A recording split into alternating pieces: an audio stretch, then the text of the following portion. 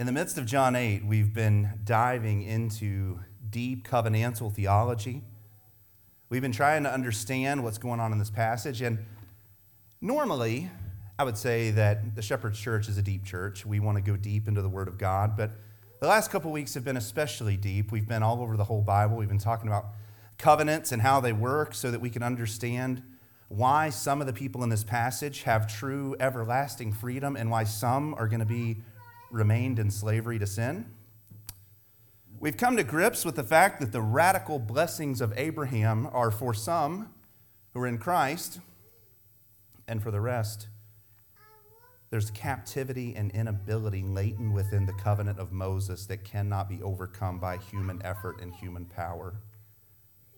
Even more simply than that, we've been looking at why the disciples are ready to follow Jesus. And in John 6 even say, you have the words of life.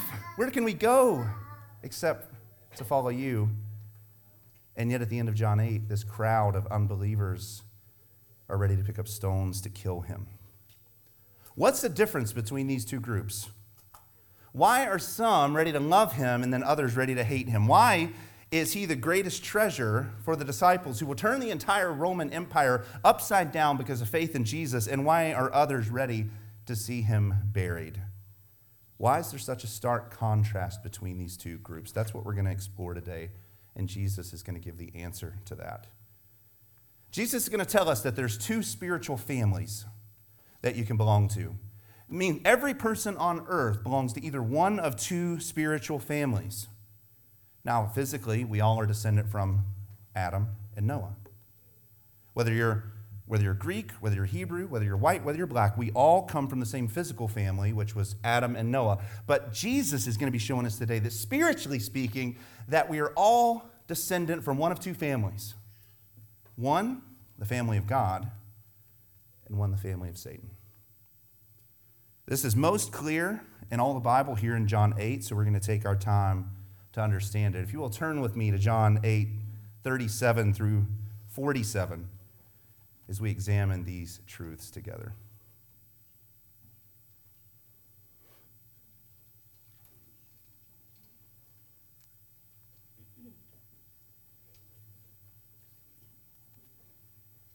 Passage begins this way. I know that you are Abraham's descendants, says Jesus. Yet you seek to kill me because my word has no place in you. I speak the things which I have seen with my Father. Therefore you also do the things which you heard from your father. They answered and said to him, Abraham is our father. And Jesus said to them, if you are Abraham's children, do the deeds of Abraham. But as it is, you're seeking to kill me, a man who has told you the truth which I heard from God. This Abraham did not do. You are doing the deeds of your father. And they said to him, we weren't born of fornication. We have one Father, God. Jesus said to them, if God were your father, you would love me. For I proceeded forth and have come from God. For I have not even come on my own initiative, but he who sent me. Why do you not understand what I'm saying? It is because you cannot hear my word. You are of your father, the devil, and you want to do the desires of your father. He was a murderer from the beginning and does not stand in the truth because there is no truth in him. Whenever he speaks a lie, he speaks from his own nature, for he is a liar and the father of lies. But because I speak the truth, you do not believe me. Which one of you convicts me of sin? I speak truth. Why do you not believe me? He who is of God hears the words of God. For this reason you do not hear them, because you are not of God. Let's pray. Lord, upon reading this, it is abundantly clear that the world can be divided into two categories, the children of God and the children of the serpent. Lord, I pray that there'd be no one here today who would find themselves in Satan's camp. Lord, whether you use today the message, the songs, the time that we have together in fellowship or afterwards in conversation, Lord, if you want to use any of those things to bring someone into your kingdom, Lord, we will rejoice. Like the old woman who found the lost coin, we will rejoice when a sinner is brought into the heavenly kingdom. Lord, we pray this church would be a church where the gospel is heralded and people who are far from God would find life in Christ. And Lord, those of us who are already Christians, that we would not sit on the sidelines of our faith, but we would look at verses like this and see what you are saying and not just accept the reality that we're in the family of God, but Lord, that we would be active participants and members in your family, ready to please you, to love you and praise you. In Christ's name, amen. There's three initial ironies that come out of this passage. The first is that they accuse Jesus of having a demon. I find that absolutely fascinating. In John 7:20, they say, "We know that you have a demon." Next week, they're going to say the exact same thing to Jesus. They're going to say, "We know for sure that you're a Samaritan and have a demon," because Samaritan's like the bottom of the rung of their cultural caste system. Now, while they're accusing Jesus of having a demon, Jesus reveals the truth under the matter that they are children of Satan. Isn't that ironic? That the children of Satan would be so blind that they couldn't even recognize the Son of God. They would say, "You have a demon." That's the first irony that we initially see right off the bat. The second one, I think, is even more fascinating, that they accused him of being illegitimate. They accused him of being born of illegitimate birth and a fornication, but yet they're the true love child in this story. Now, there's a term in English that's used to describe this, where a child is born of questionable parentage. But because that word has the connotations that it has today, there is no good word to describe it. There is no word that we could use that wouldn't be too harsh and too offensive, especially with little ears. So for the discerning listener, that is exactly what God has exposed this group as being. Born of spiritual illegitimacy, in need of a spiritual paternity test because they don't know who they are. They claim God as their spiritual father. They claim Abraham as their physical father. They need a spiritual paternity test to be able to understand who they are. 9 times in 10 verses, the word father is used because the indication is that they don't know who they are. And Jesus is trying to reveal to them who they are, almost like an ancient episode of the Maury Povich show, right here in Palestine. You know, you've seen it. Maybe if you're younger, you don't know who Maury Povich is, but you have parents who come in and they make this big thing about paternity tests, and at the end, everyone's acting completely ridiculous and yelling at each other and screaming. That's kind of what's happening here. Jesus has revealed that their father's not who they think it is, and they're mad and angry and want to kill him. That sounds a lot like the Maury Povich show, or Jerry Springer, or one of those others.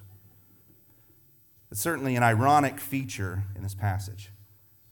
The most important irony in this passage, though, not the most shocking, is that this passage was written by John to help us believe. Every passage in John was written for that purpose. If you remember, the purpose of the Gospel of John in chapter 20:31 is, "These things have been written so that you will believe that Jesus is the Christ, the Son of God, and that by believing that you may have life in his name."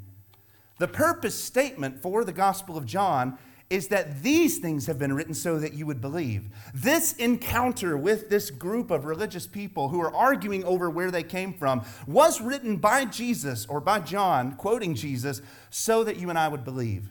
This passage can lead to belief in Christ. This passage can teach you who you really are, whether you are still lost in your sins and a child of the devil, or if you've been saved and brought into the family of God. And that's ultimately what we want to happen today, is we want to understand who we are. Are we in the family of God? Or are we on the outside looking in? Now, today I want us to examine this in 3 parts. I want us to look at what does it mean to be a child of the devil. Certainly an interesting phrase. I want us to understand also how this phenomenon is not just a 2,000-year-old John chapter 8 phenomenon, that their world is still broken up into these 2 categories. There are children of God in the world, and there are children of Satan in the world, and those categories are still intact, and the ways that we can see that will remain. And then I want us to end our time together by examining the gospel, because it's not our good works, and it's not our religious affections. And it's not our going to church and paying tithes and working at the soup kitchen that's going to get us into heaven like the Jews maybe thought that it could. It is the gospel of Jesus Christ, the only way that we can be transferred out of the kingdom of darkness and into the kingdom of light. So I want us to examine that as we conclude. So let's begin. What does it mean to be in the family of Satan? Jesus says right in the middle of the passage, "You are of your father, the devil, and you are not of God." Can you imagine a more shocking statement to people who prided themselves on the fact that they were children of God? It would be like ordering one of those Ancestry.com tests and then getting it back to say that the Lord of Darkness is your daddy. I don't know anything that can prepare you for that. It would be like going to school and bring your father to school day, and the fireman gets up and he shares about his life, and then the police officer, and then your father gets up and brags about enslaving the entire human race and being the power behind every war and every suffering and every malice, and maybe you wouldn't have bullies attack you anymore, I don't know. It would be like going to a family reunion and introducing yourself as Satan's kid. Now, depending on your family, maybe that already is the case. Maybe your family already thinks that your dad is Satan. Maybe that wouldn't be all that controversial for your family reunion. All joking aside, this is a shocking statement that Jesus is giving to these people, especially the fact that they believe that they're special and that they're the children of God. The first line of evidence that he gives that they are a part of Satan's family instead of God's family is that they reject God's Son. He says, "I know that you are descendants of Abraham, yet you seek to kill me because my word has no place in you." The plain and simple fact is that they hated Jesus, they rejected God's appointed Messiah, and they wanted him dead. The fire of hell was boiling over in their own hatred of Jesus, like a pot of water that had been left on the stove too long and is now spilling out and scorching everything that it touches. And the shocking part of this, that really ought to grab our hearts, is this is not a group of Satanists out in the woods practicing some kind of clandestine ceremony. This is not Wicca, warlocks, or voodoo spiritualists. These are religious people. These are people who read their Bibles. These are people who claimed that just a couple verses ago that they believed in Jesus and that they loved him. And now they're seeking to kill him because he didn't fit into their view of religion. That ought to shock us. That this passage is talking to religious people, people who go to church, people who do the right things, people who don't drink or curse or steal or do any of that stuff, and yet they're part of the kingdom of Satan. And they're the ones that are going to kill him in John chapter 19 in just 7 months from this passage.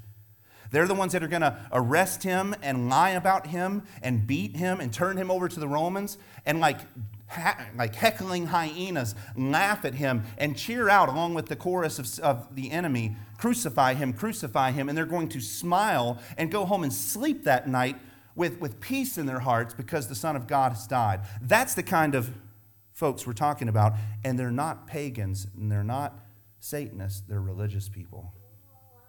This hits close to home for the church.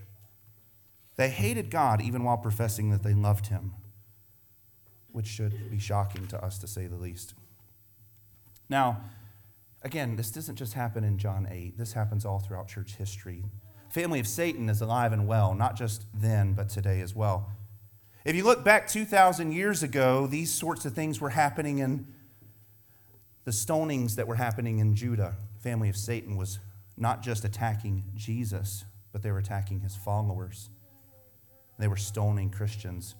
They were beating them in the synagogues. In the city of Rome, they were beheading Christians like the Apostle Paul. They were crucifying Christians like the Apostle Peter. They were feeding them to lions in the Colosseum. They were setting them on fire in Nero's gardens. It doesn't just happen, though, in the 1st, 2nd, and 3rd century, though. No, you look at even more modern history where the firing squads where they shot Christians in India, or where Indian tribes killed missionaries whenever they went to share the gospel of Christ. You look at religious types in Europe who set Christians on fire because they had a copy of the Bible. The family of Satan and that God-hating, Christ-abhorring spirit has been alive and well for the last 2,000 years. and it's mostly perpetrated by religious folks. In America today, we don't see the kind of extreme violence that we see in the ancient world. Praise God for that. Praise God that we're still in a country where we have freedom of religion. But I want you to understand that satanic opposition to Christianity is not dead in America. It just has taken a different form. The same desire that would cause these people in John 8 to want to push Jesus out of society completely by killing him and burying him in a tomb is the same desire today that wants to push Jesus out of our governments and out of our academic institutions. Our elite academic institutions were founded to train up Christian pastors who would be missionaries to the Indians. And yet today, our elite institutions look more like Karl Marx than Jesus of Nazareth. Scientism, evolutionary theory, cosmology, epidemiology, all of the disciplines of science have now turned their back on God when they were founded by Christians, denying even the possibility of intelligent design. They want Jesus rejected. Maybe they're not violent about it, but they want to push him violently out of our culture and out of our society. Sadly, I think that this has crept into the modern American church as well, where the true knowledge of God and the true knowledge of Jesus Christ has been pushed out for emotionalism and concert-style events that entertain pagans but don't accomplish the work that God has told us to accomplish. Every week, thousands of people gather in churches where Christ is not proclaimed, his gospel is not preached. A man named Paul Washer said that Sunday morning has become the greatest hour of idolatry in a 168-hour week. Because we don't know Christ, and because we worship a loving Jesus that loves us and never confronts our sin. I've said this to our small group, he looks more like a European hair model. He's nice, he's kind, he doesn't mess with us, he doesn't tell us to repent, he doesn't tell us to change our life and turn to him. He affirms us in everything that we do. I've seen that all over Christianity. And I think that's why Christianity is struggling. Think about it. If you were an enemy, say Satan, would you want to attack the Satanist or would you want to attack the Christians? You've already got the Satanist. You've already got the Wicca. You've already got all of that stuff. You'd want to come into the church and pervert the truth little by little by little. 1 degree of error over time will lead you in a place that you've never even thought that you would end up. For instance, if I walk out of my house and I go to the end of my road and I'm just 1 degree off, I'm only a couple inches off course. If I go all the way around the world, starting in New York, let's say I fly out of JFK Airport, I'm 1 degree off, I'll end up in Miami, Florida. By 1 degree, thousands of miles off course. I think that's what Satan is tried to do in American Christianity, is take us 1 degree off course for the last 50, 60, 70 years, and now the church doesn't look anything at all like it's supposed to look in the New Testament. Charles Spurgeon once said that pastors now are spending more time entertaining the goats than preaching to the sheep. And he's right. The church today looks more like a circus than it does a cathedral of God's glory.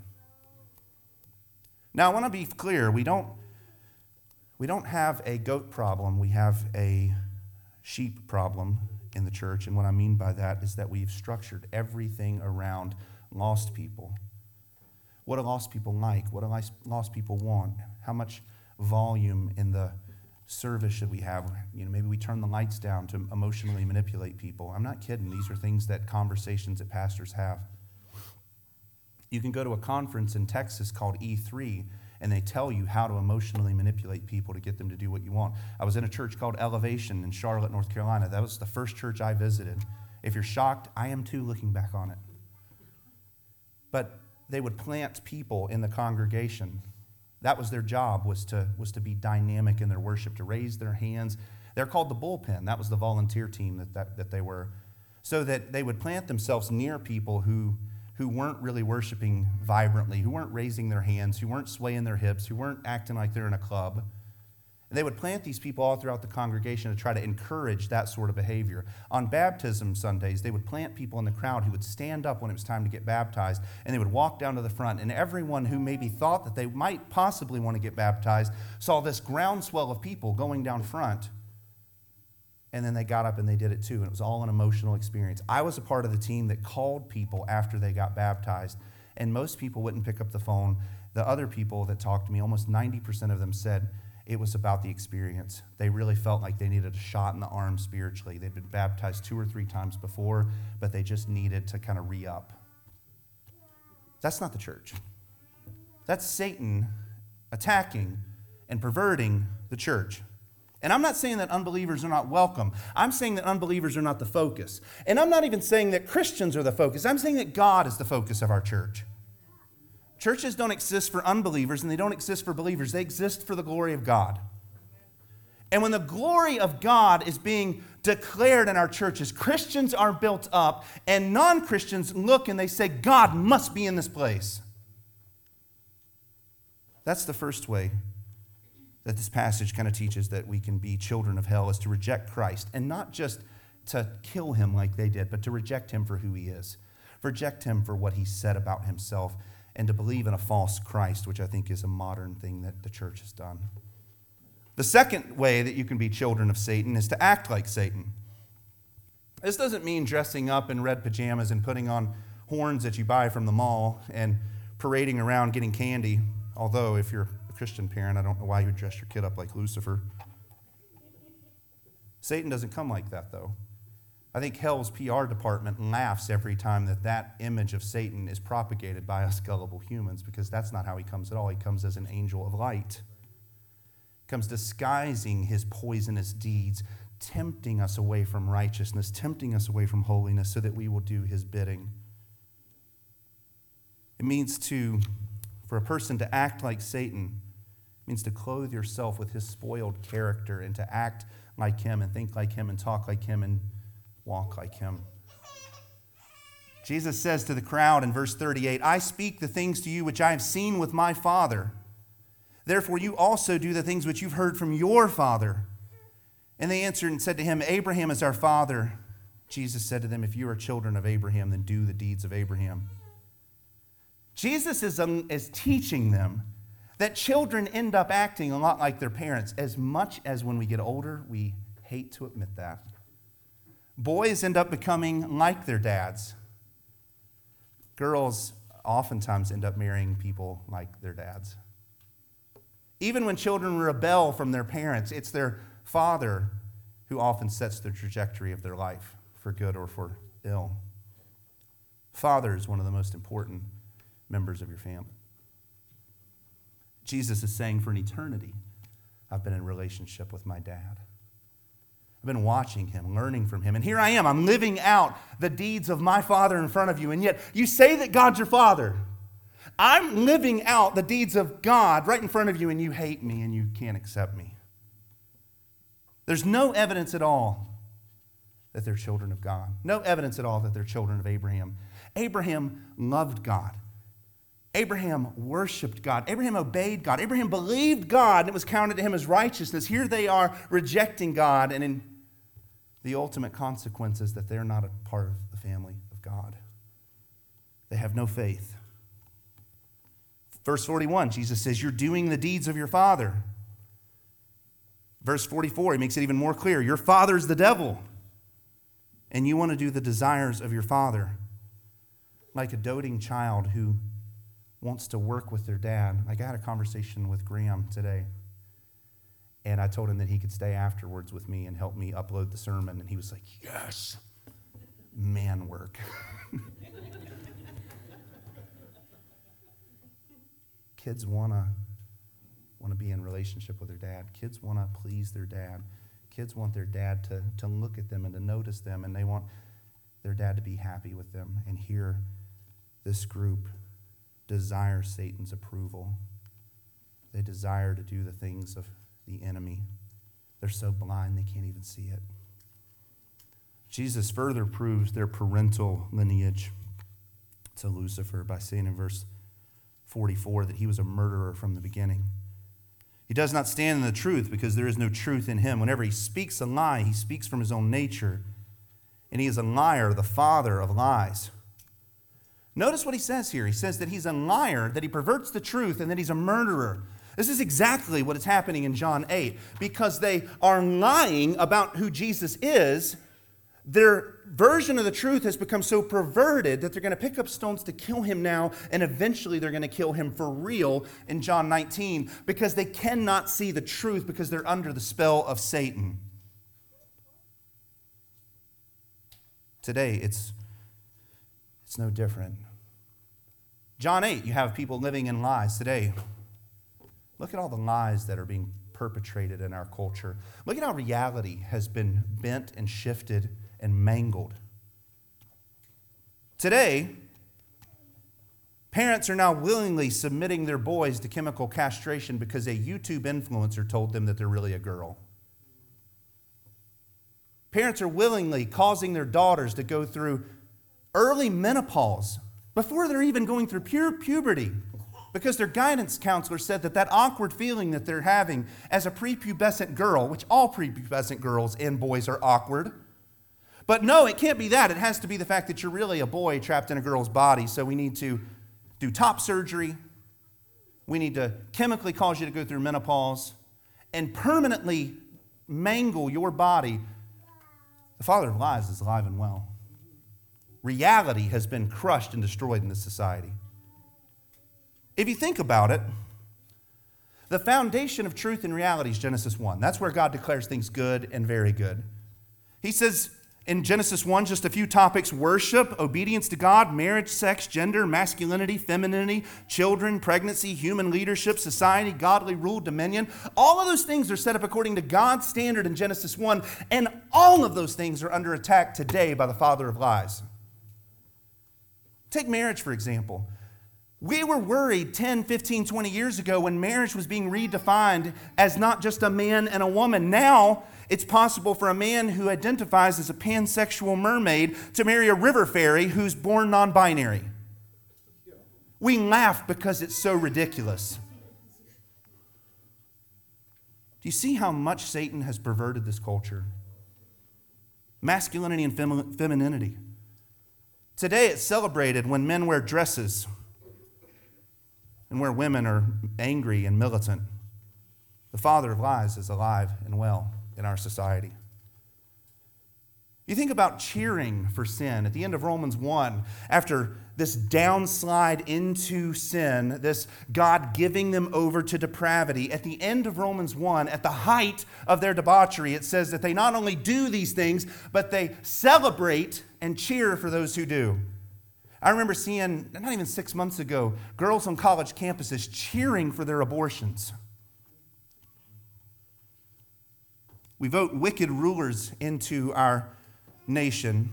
We're on the brim of moral collapse. Satan is alive and well in this society. It starts at the top. You look at our president.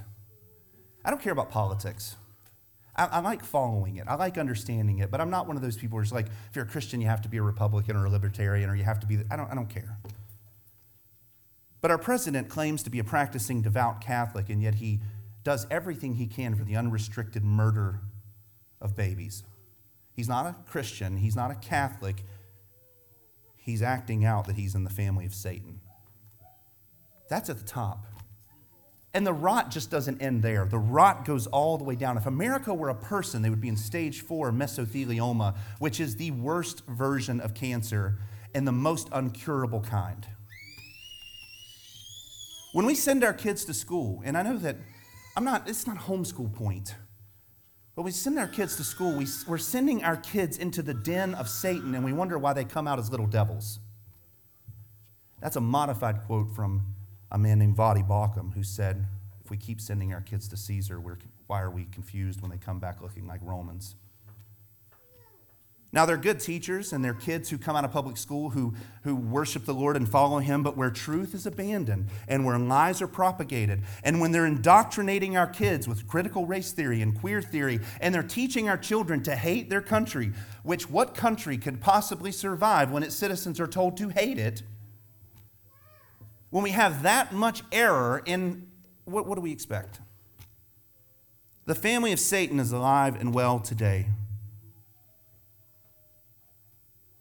That's the third evidence, or the second evidence, that we live with people in a society who act like Satan, who's the father of lies. They don't love Christ. They reject him as the Son. The third evidence is that they don't love Christ. Jesus said to them, "If God were your Father, then you would love me. For I proceeded forth and have come from God, for I have not even come of my own initiative, but he sent me." This evidence is crucial. If you say that you are from God, then you have to love Jesus Christ.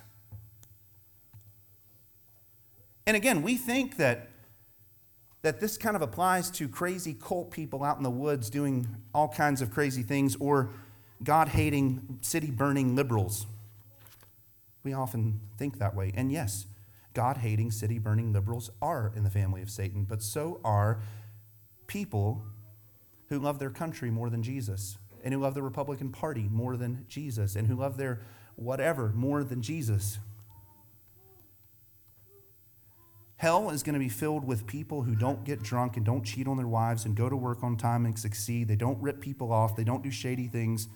By all metrics, they're a model citizen, and yet hell will be lined with those folks. Because it's not about what you do, it's about who you love. Do you love God, or do you love yourself, in whatever various manifestation that works itself out in? Jesus said, "If God were your Father, then you would love me." That means that anyone who is not in love with Jesus and passionately ready to follow him and serve him, then God's not your Father. From the shrieking death metal head to your sweet grandma who loves you so much but doesn't really love Jesus, the family of hell will be the most eclectic group of people ever assembled that's ever been. From the man on the street corner with the needle in his arm to the man who's walking down the street in an Armani suit on his way to a nice corporate job, to the one who has nothing to their name, to the one who has stock market accounts that could total everything you and I own in this room and multiply that by a factor of 10. To people who abandon their kids in foster homes, to people who teach parenting seminars. It's not about what you do, it's about who you love. And if you do not love Christ, then you are not a part of the family of God. If Christ is not your greatest treasure, you are not a part of the family of God. And God forbid anyone in this room would be deceived to think that I came to church today, I read my Bible, I did all the stuff that I'm supposed to do. I even served in a soup kitchen, or maybe I told someone about this Jesus guy. But if you're doing that for any motivation other than the love of God and the love of Christ, then at minimum, you're on dangerous ground. Jesus says, if God were your Father, you would love me. That means if you don't really love Jesus, you need to examine whether or not God is really your Father. If his word is not a delight to your heart, if participation in his kingdom and the members of Jesus' body don't inspire you, if you yawn at prayer, if you're filled with bitterness over something that's happened to you, whatever it is, if you are not in love with Christ, then you need to evaluate whether you're a child of God. The Bible says that we are supposed to work out our salvation with fear and trembling. Only Satan would cause you to live in a sort of self-congratulatory ignorance where you never examine yourself and you say, well, my pastor told me 10 years ago that I'm a Christian because I raised my hand at the end of a service, so therefore I must be good. Or I got baptized in the Catholic Church, or I went to this camp, or my parents were Christians. If anything other than the love of Jesus Christ is what you're holding to, it won't hold you. At best, that's counterfeit religion. And we don't always notice it. I'm listening to a podcast right now called Who Killed Mars Hill? Mars Hill is a church out in Seattle, was a church out in Seattle. And in my formative years of learning about Reformed theology and learning about who God is, I really enjoyed listening to Mark's sermons. I didn't know all the things that were going on. I couldn't discern it. I didn't detect it. I'm listening to it now almost in tears because I'm like, how did this happen? You and I can't always discern whether someone's a member of the family of God or whether someone's a member of the family of hell. We're not that discerning. And some people are really good at pretending. But Christ can discern who's a member of the family of God. And if you stand today on shaky ground, Christ already knows it. The point is not for you to hide and to pretend and for you to fake it until you make it. The point is to be honest and say, I don't think that I believe this. That's infinitely better than saying, no, I'm good. I believe in Jesus. I've got this baptism I can point to. That's foolishness. It's so much better to know where you stand and so that we can, as a community, pray for you and care for you and teach you and talk to you and pray like crazy that God would redeem you.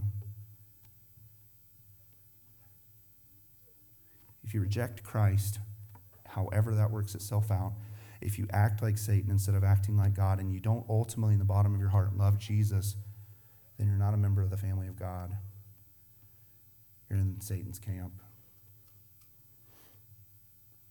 The final evidence is that children of Satan also refuse to believe in Christ.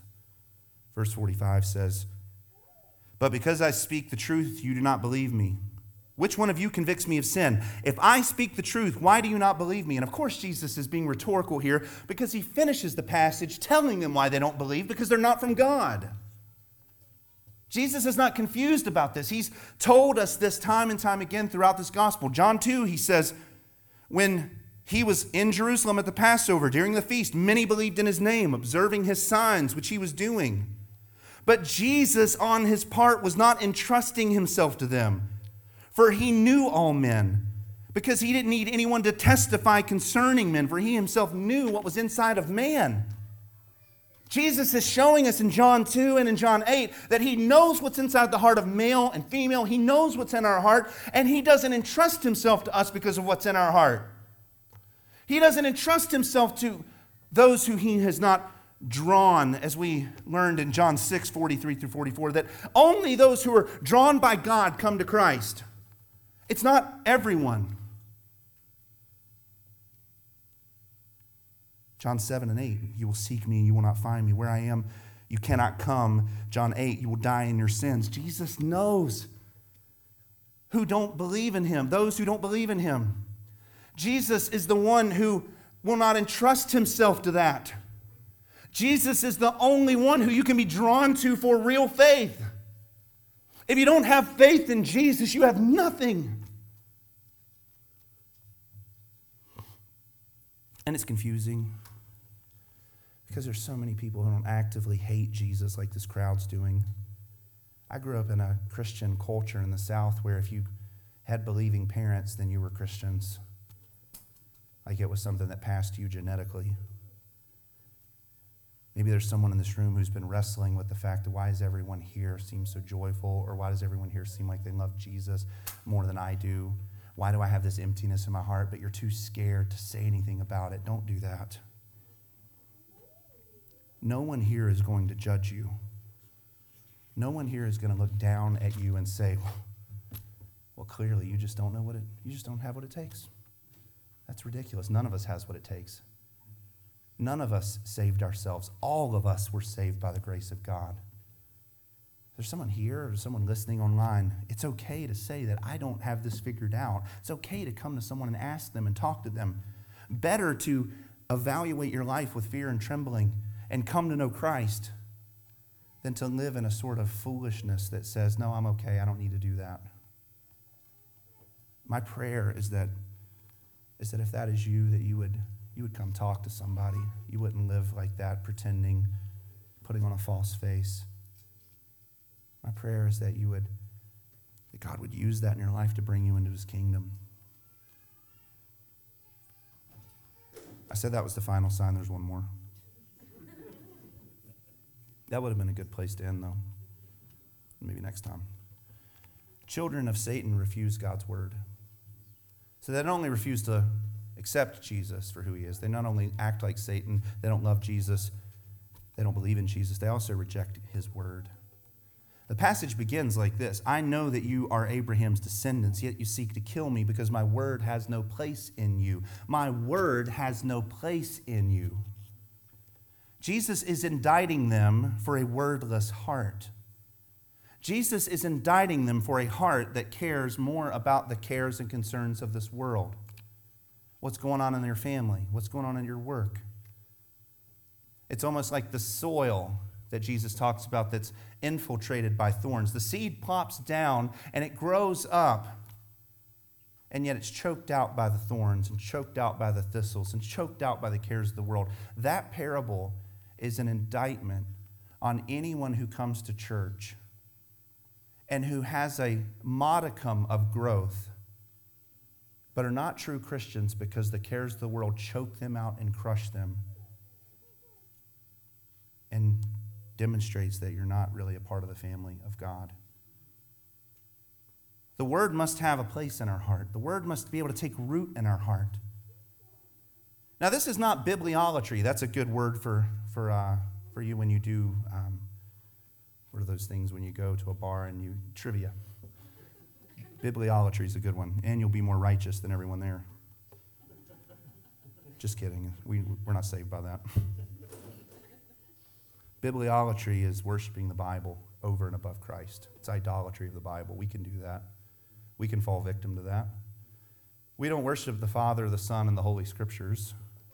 We worship Father, Son, and Holy Spirit. But yet we value the Word of God because that's God's revelation to us. Because that's God's message to us about how we ought to live. So we value the Bible. We love the Bible. We cling to the Bible. We don't worship the Bible. We worship the God of the Bible.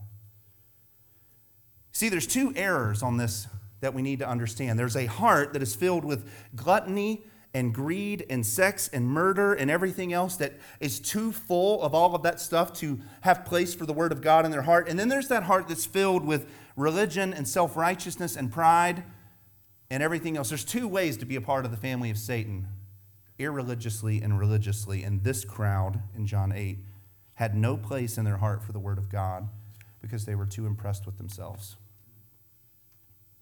That's serious. John goes even further in verse 40 and 43. But as it is, you're seeking to kill me, a man who's told you the truth, which I heard from God. This Abraham did not do. Verse 43, why don't you understand what I'm saying? It's because you cannot hear my word.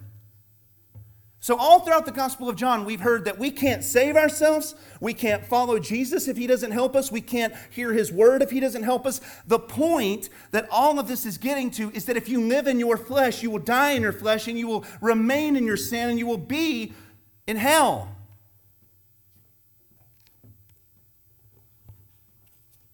The point is that we need God to save us. We need to cry out to him if we're not saved and say, I can't do this on my own. Please, dear God, save me. I want to be in your family. I want to be one of your people. I know my righteousness is but filthy rags in comparison to you. You are a holy God, and I can't do anything to clean myself up. I need you. I need you. And if you're a Christian, you don't graduate from that. You don't look at yourself with pride and say, I've got it all figured out. You don't. The same prayer of the unbeliever is what we pray often. We say, God, I need you. I need you to forgive me of this sin. I need you to help me with this struggle that I'm going through. I need you every step of the day.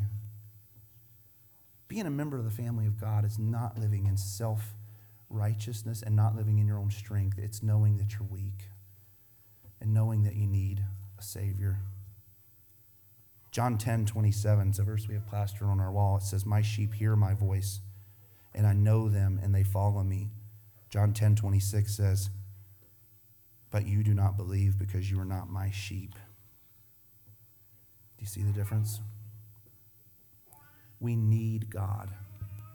We need a God-centric salvation, and that's where I want us to end our time today. How do you become a child of God? How do you live as a child of the King? Well, it's not through effort. It's not through self-salvation projects. It's not through being smarter than other people or more spiritual than other people. This is the gospel. That 2,000 years ago, Jesus Christ came because you and I were broken, irredeemably broken, and that we were so sinful, in fact, that we could not save ourselves. And Jesus came and he lived for 33 years on this planet doing what we should have done. He was obedient when we were disobedient. He succeeded when we only failed. He lived a life of righteousness so that you and I wouldn't have to stand before the Father and try to justify ourselves by our good works. Because anybody who tries to stand before a holy God and justify themselves based off their good works will fail. And he will say, "Depart from me, I never knew you." But Jesus obeyed God for us.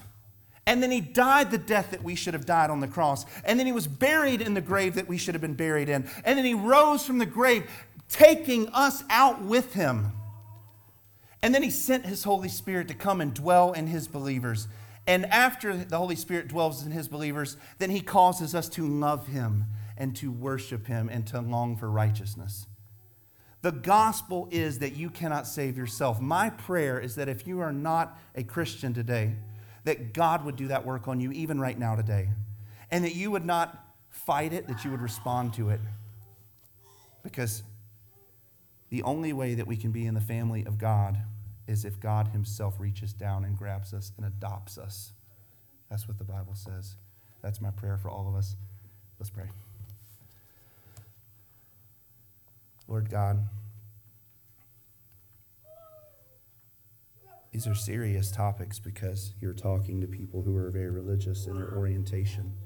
And we are people who would probably be the religious people of that day. We are people who would be the ones who go to church. We would be the people who pray long prayers and care about righteousness and who look out at what's going on in the world and get frustrated at those things.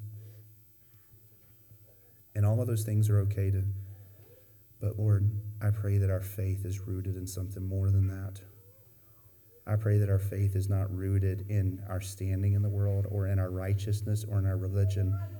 Lord, I pray that this group called the Shepherd's Church would have their faith rooted in the gospel of Jesus Christ and Christ alone. Not leaning into any righteousness of our own, but in yours, Jesus. Lord, I pray that love for you, that unlike the people who are in Satan's family who hate Jesus, Lord, I pray that you would produce love inside of us, your people. Lord, I pray that instead of rejecting him like they did, that we would accept him. Lord, I pray that we would love him, that we would worship him, that we'd praise him, that we would live like him and look like him and walk like him, all by your power, by the Spirit's power at work inside of us. And Lord, I pray that we would have joy, just like we began the service.